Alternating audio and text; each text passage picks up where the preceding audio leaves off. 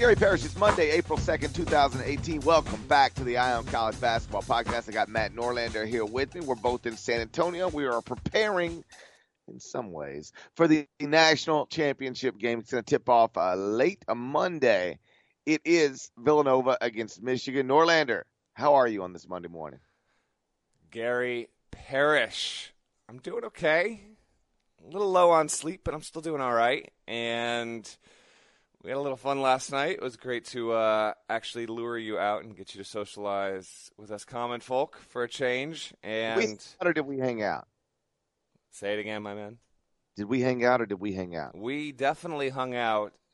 Some things I will not share on this podcast for the benefit of both of us, but really more so you. But did anything stupid happen? I don't remember anything dumb happening. I mean, do you remember when we left to come back to the hotels last night?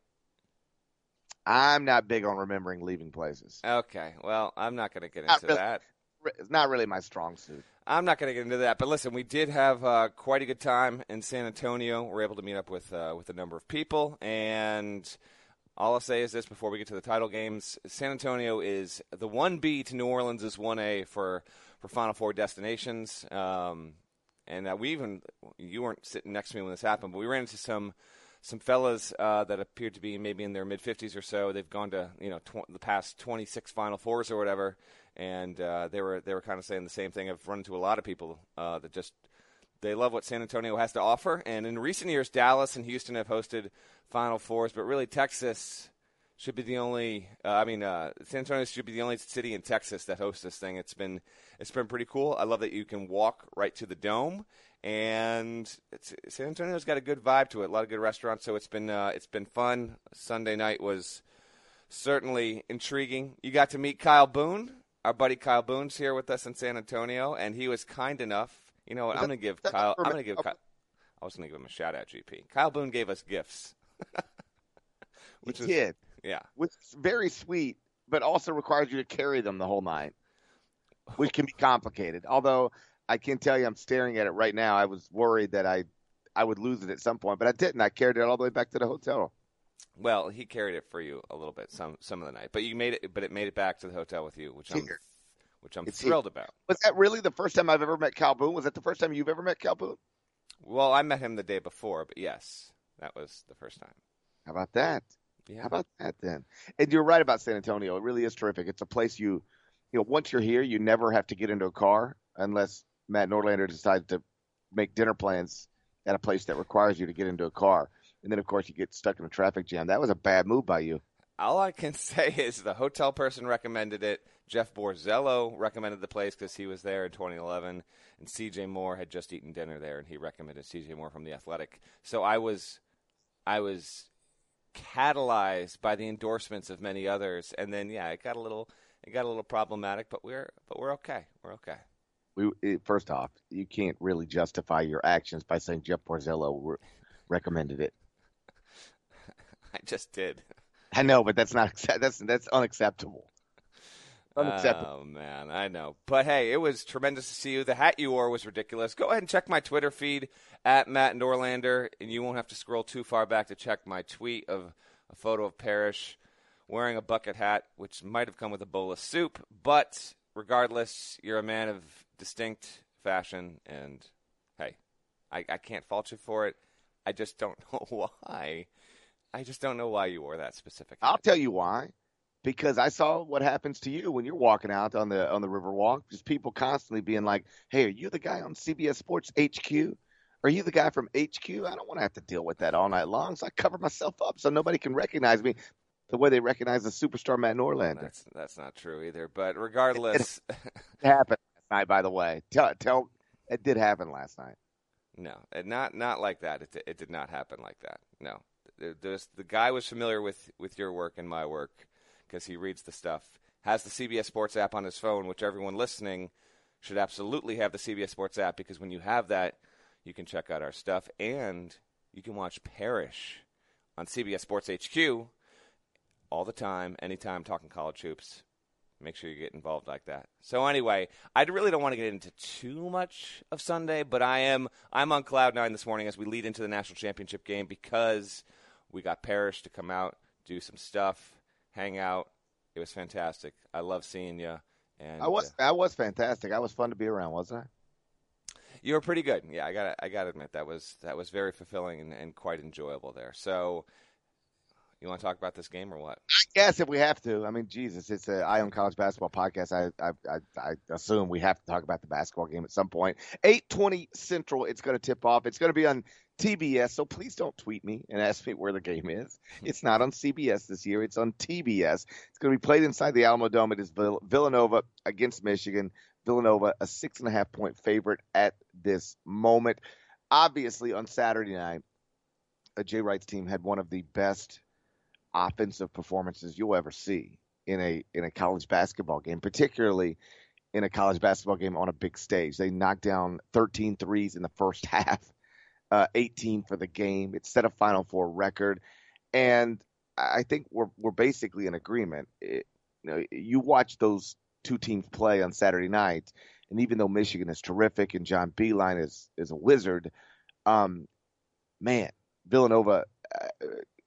We had been saying for a while they had been the best team in college basketball this season, and they really hammered that home on Saturday night. If they play anywhere close to their ability, it seems like they're going to win a national championship for the second time in a 3-year period. Yeah, listen, that's the undeniable reality as we head into this title game, and I'm hoping that we get a championship game that is fitting of a pretty fun 2018 tournament that we've had. I mean, it would be great if we got something close to a classic here, maybe along the lines of what 2016, what Villanova and North Carolina provided us in Houston. But if Villanova is able to simply get into its groove, and not even as dominantly as it did against Kansas, which was insane, by the way.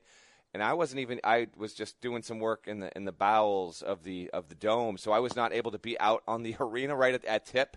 So at one point I'm like, all right, I got to get out there soon. Let me just check the score on this game. I bring up the score. It's 22-4. I'm like, what?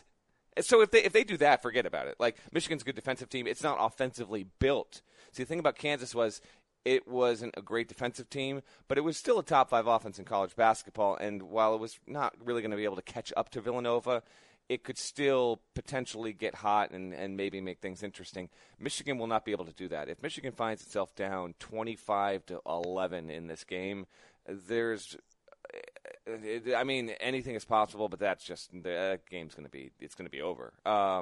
And I'm rooting for a good one. I'd love to get a really good game. This is the first time since Michigan was in the title game in 2013 that we have a top 3 KenPom offense playing a top 3 KenPom defense. Now, it's changed. In 2013, Louisville was rated number 1 in adjusted defensive efficiency. In 2013, Michigan was number 1 in offense. Here, obviously, we have Villanova number 1. Michigan is number 3. We'll see if Michigan can really extend that three-point line, as they like to say, and limit Villanova.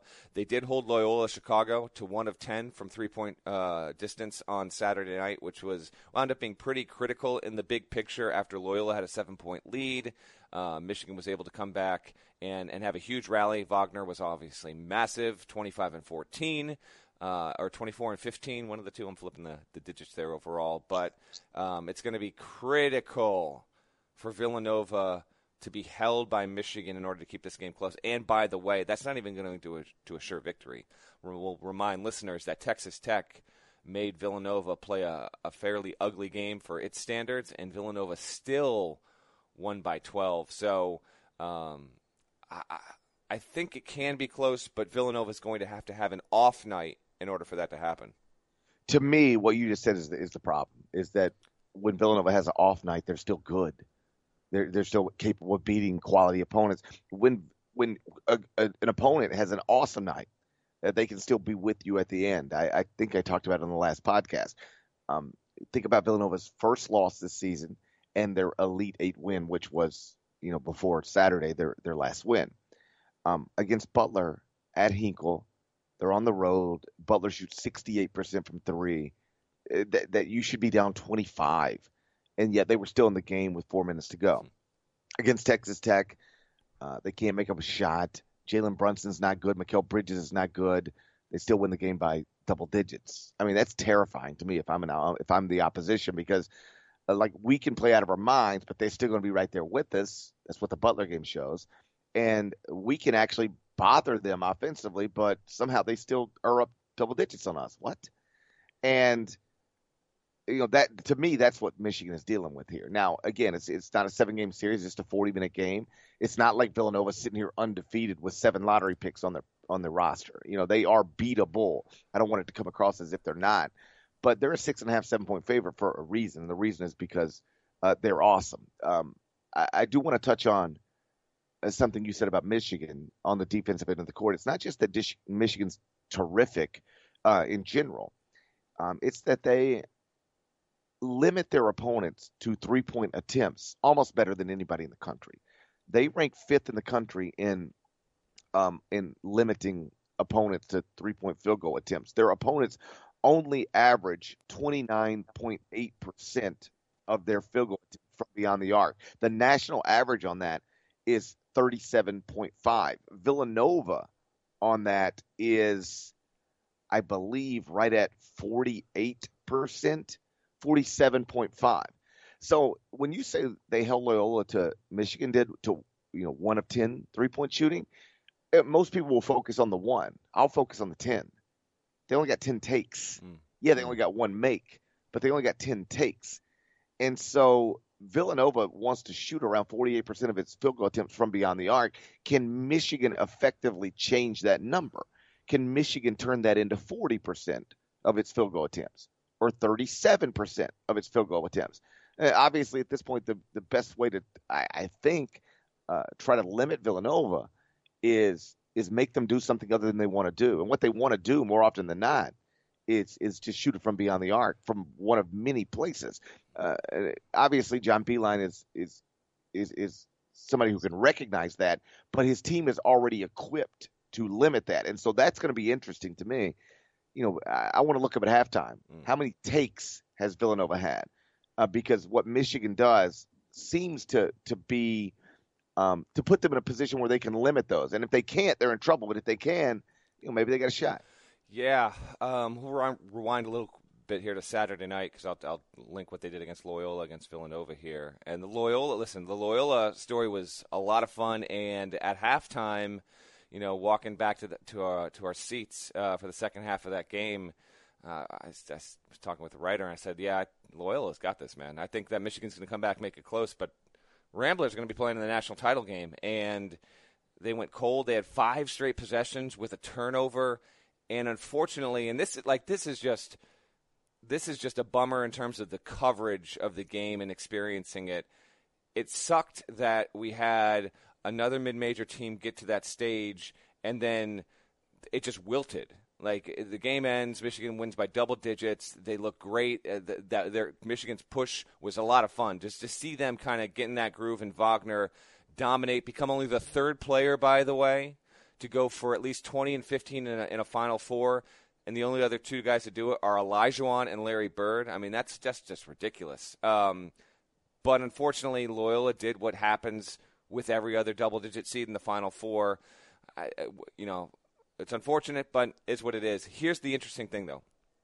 I was talking with Michigan's coaches yesterday, and I asked them, I said, listen, I know that Villanova and Loyola are obviously, there are so many things about them that are different. And one of the most obvious things is the fact that Villanova's players are just, they have NBA prospects, they're bigger, they're more physical, and just from a man-to-man, from a body-to-body standpoint, playing them will not be like playing Loyola. But did it help you to actually get Loyola Chicago the game before you play Villanova? Because, this team did win more than 30 games. It had only lost once in 2018. It can pace and space. It moves the ball well. It likes to take advantage of its opportunities from 3-point range. And they basically said, yeah, this is absolutely. And Beilein, who I did not talk to, but Beilein himself, I have a preview of the game up at CBSSports.com or on your CBS Sports app, and the quote is in there. Beilein says, Villanova is like another version of Loyola Chicago. So it helps Michigan to a certain degree from a prep and schematic standpoint that they had 4 or 5 days to get ready for Loyola. played them well, won, and now they're going to get just sort of a Loyola on steroids version here tonight. Doesn't mean that that alone is going to vault them to a victory, but it certainly helps. They have adapted to that style, and as you mentioned, GP, holding the 3-point takes is going to be critical. You know what? Let's do one fun over-under here. They held Loyola to 10. Villanova took 40 against Kansas.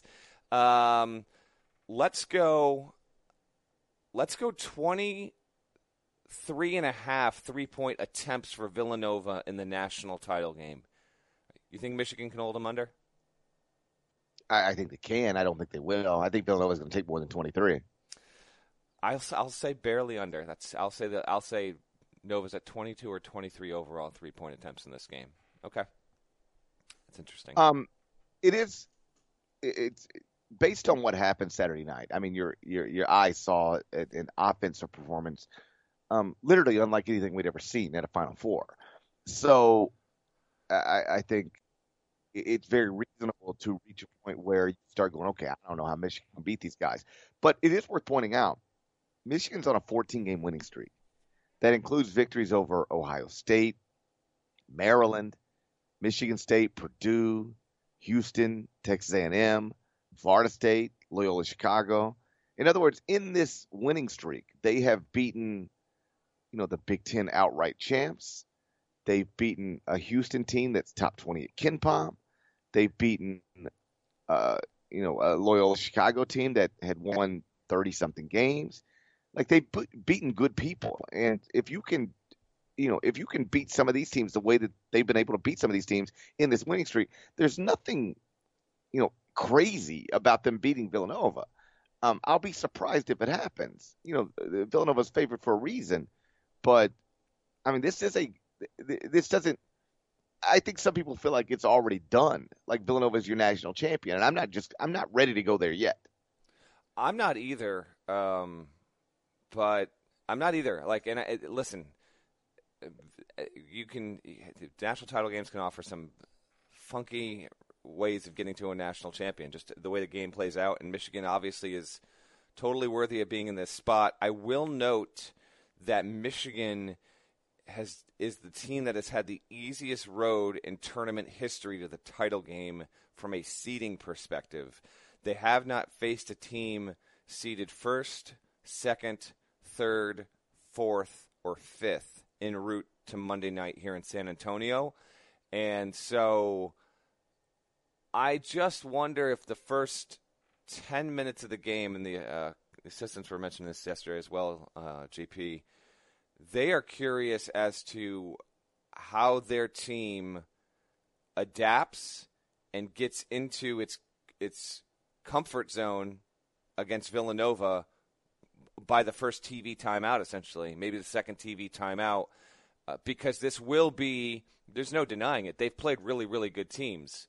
And within their league, obviously, Michigan State and Purdue are sitting at the same table as Villanova. If we're taking stock of the top 10 teams in college basketball, the two that are playing tonight are there, and the Boilermakers and Spartans were certainly there overall. So it's not going to be a complete shock to the senses, but when you've gone more than a month without playing a top 10 team, maybe even a top 15 team, and then you get the best team, I think that's something to keep in mind as well, just because Michigan has had, again, the easiest road to a title game yet. But they can definitely win. They're just going to need huge step-up plays from their guards. I mean, Charles Matthews is going to need to play well. Xavier Simpson was terrible on Saturday and is going to need to have a turnaround game. I mean, if he plays that way again, I just don't think they'll have a shot. Wagner obviously will need to put up some significant numbers as well. They can win it. There's no doubt about it. And if they do, John Beilein winning a national title would mark. He would be the oldest coach ever to win his first national title. He's 65 now. If you have, like, I think everybody outside of Villanova fans or Michigan fans were rooting for Loyola Chicago. Like, people really fell in love with that story. Sister Jean and a true mid-major from a mid-major league. Obviously, that's over now. Do those people or does it even matter? Do they even care? But I get the sense that if you are just a casual college basketball fan, / not a Villanova fan, your rooting interest do turn toward John Beilein because he is considered one of the real gentlemen of the sport. And we've talked about this before, but I think it's worth repeating given that he's going to coach in a national championship game in a few hours. Last summer, you and I and Reed Forgrave asked more than 100 college basketball coaches anonymously, to name a guy that they believe does it the right way at the high major level. And we gave them the option to say no, there's just not one. And some did say that, but I believe it was 27% of the vote went to John Beilein, and nobody else got more than 10.5% of the vote. So he not only won it, he won it by a significant margin. And in this year of scandal, where the entire season's been overshadowed by negativity and corruption, and it's led some people to suggest there's just no way you can win at the high major level. You could win,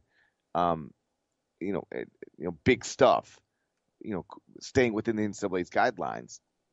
There's at least one guy whose peers, not you and I, but whose peers believe does it the right way, and that's John Beilein. And I think it would be fitting on some level to watch him, that guy with that reputation, in this year of scandal, win a national championship. Yeah, no, there's something to that. And for him to do it with this team, by the way, I went back and looked, Parrish, at the 1-351. I did not have Michigan anywhere. I basically said Michigan was going to be one of the 5 or 6 teams that are clustered in that 2-7 range in the Big Ten, behind Michigan State. They were they're like 42 or 43 overall in the preseason. So that was a big swing and a miss by me, and I guess by us because we didn't even have them in the preseason top 25-1. But for him to do that with these coaches, bringing the 2 coaches, DeAndre Haynes and Luke Yaklich, over from Illinois State last year in the middle of the summer. Sadie Washington, who has the lead scout on this Villanova game, has only been there, 2 years now. So Beilein, to have a young staff that hasn't been around a ton, there is not like Charles Matthews was a solid recruit. He went to Kentucky, but he was a transfer. Like, in terms of guys that Michigan recruited on this roster, there aren't 5-star guys. It's really the last team I think that was this built like this without elite recruits, even 1 or 2 or 3, was probably to get to a title game. Was probably Butler in 2011, and that was after Gordon Hayward had left. Shelvin Mack was on the team, and he wasn't a top shelf recruit or anything like that. So for Beilein to not only do it, given on what the things you said, but with this particular roster and Wagner to develop the way that he has. And by the way, he could have gone to the NBA last year, didn't, came back. Obviously, that's been pivotal, if not downright necessary, to getting Michigan to this point. I think a lot of people would be thrilled to see a guy like John Beilein, who is well over 1,200 games into his career as a college coach, win a national championship. He said on Sunday, someone asked him about, whether he considers the Michigan retroactive champions, given Louisville had the 2013 title taken away, or if a championship would change how he views his career. I mean, he said the diplomatic, humbling thing and said, no, I wouldn't. But, I mean, I don't believe that fully. I mean, if you've coached this long, and you're at a place like Michigan, which really shows, you've gone to a place and done so much good in your career. Winning a national title like that is a big time deal, and it certainly would fill out your resume. I don't think anyone's denying that. And just ask Jay Wright how different his career is right now, and Bill Self how different his career is right now. 2 other coaches that were at this Final Four, and how their lives and their reputations and perceptions of their ability as a coach, right or wrong, changed once they won a national title. Beilein's knocking on the door, and who knows? Maybe we have a situation tonight where Michigan wins this game 68-65, and Beilein coaches an absolute clinic, and it winds up going down as this kind of game where people look back and say, yeah, John Beilein got a national championship. Michigan in 2018, do you remember what he did, how he coached those guys, how he schemed? It was a masterclass, and that's why he's got that title. That's certainly on the table.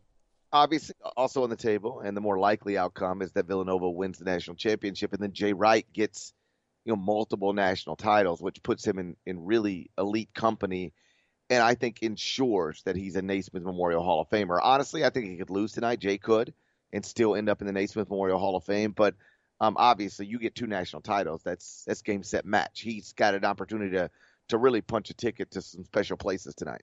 Yeah, if he wins tonight, he will be the 8th coach ever to get 2 titles in a 3-year run. The guys who have done it are Kay, obviously Billy Donovan. Billy Donovan was back-to-back, but it's any 2 titles in any 3-year run. So it's Krzyzewski, Donovan, Wooden, Ed Jucker, who was at Cincinnati. I'm going deep into these names right now. Adolph Rupp did it. Henry Iba did it. This guy named Phil Woolpert, who was the coach at UNC. Until I saw this stat a couple days ago, did not know who Phil Woolpert is. Apologies, Tar Heels fans.